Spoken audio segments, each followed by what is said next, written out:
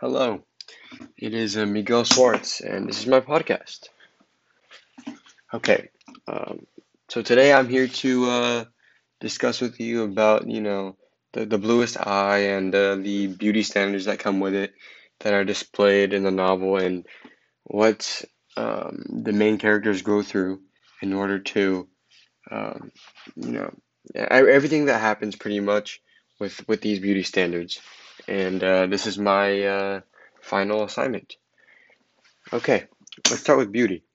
The first question asks, define beauty in your own words and give an in-depth analysis of an example of beauty in the bluest eye. Well, like I said, let's start with beauty.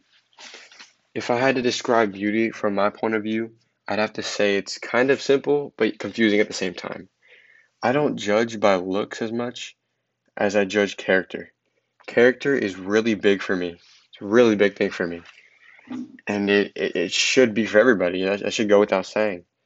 To see the basis of someone's character over the way they look or whether or not you're attracted to them, is attracted to them the right way or right away, sorry, um, is really big to me. I don't know.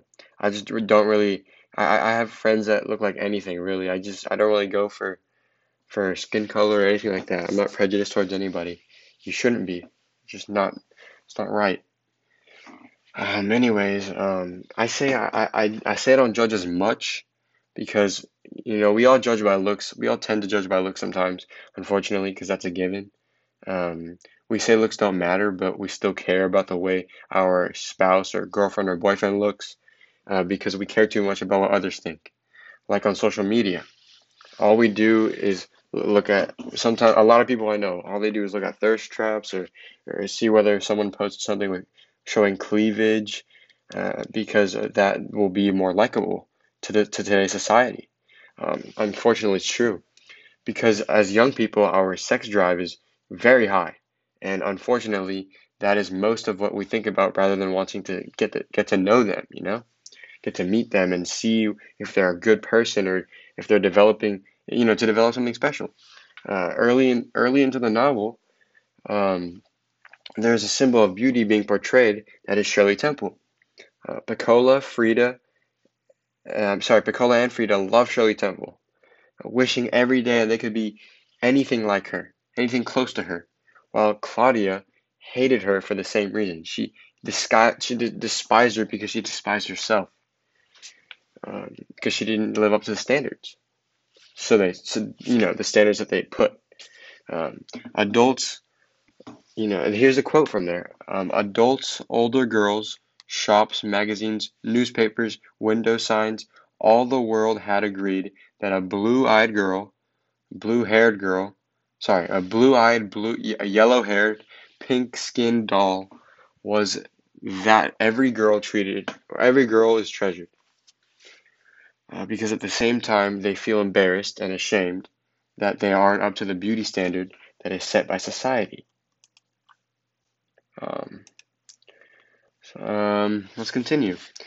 Being white, the beauty standard being white girls or white people in general, because that was the only standard at the time. Like I said, this was a very different time, a time where hardship and despair, along with racial segregation, was common. Um, the girls were all black, so they were not loved by society, and it hurt them very much. Another quote here says, "But their ugliness was unique. No one could have convinced them that they were not relentlessly and aggressively ugly." Um,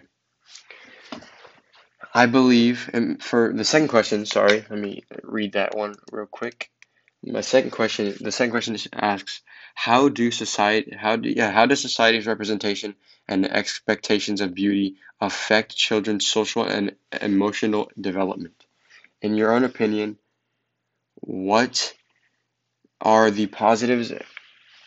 Oh, sorry, that was a question. I'm got a lot of stuff going on in my head right now. Sorry, Miss Cobb.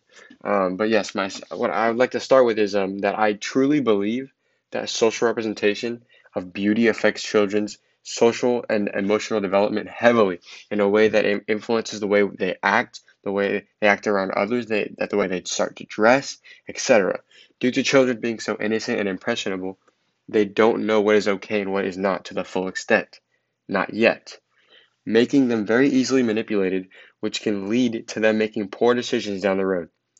Down the road to do whatever the beauty standard is, or what just, or it was just because they wanted to either fit in, or at least, or what they were told were the right actions, because of course they're impressionable, they don't know what they're doing.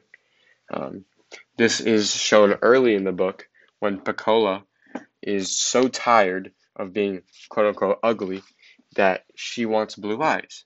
Here's a quote that says, help you how? Tell me. Don't be frightened. My eyes? What about your eyes? I want them blue. She begs God to to bless her with blue eyes, because she believes if she has blue eyes that she will see the world differently, and the world will see her differently back. Society will also treat her better, which isn't true, but that's what she thinks. But she's dead wrong. She's she's being indoctrinated into thinking that it is okay to be it is not okay to be black, nor have black eyes.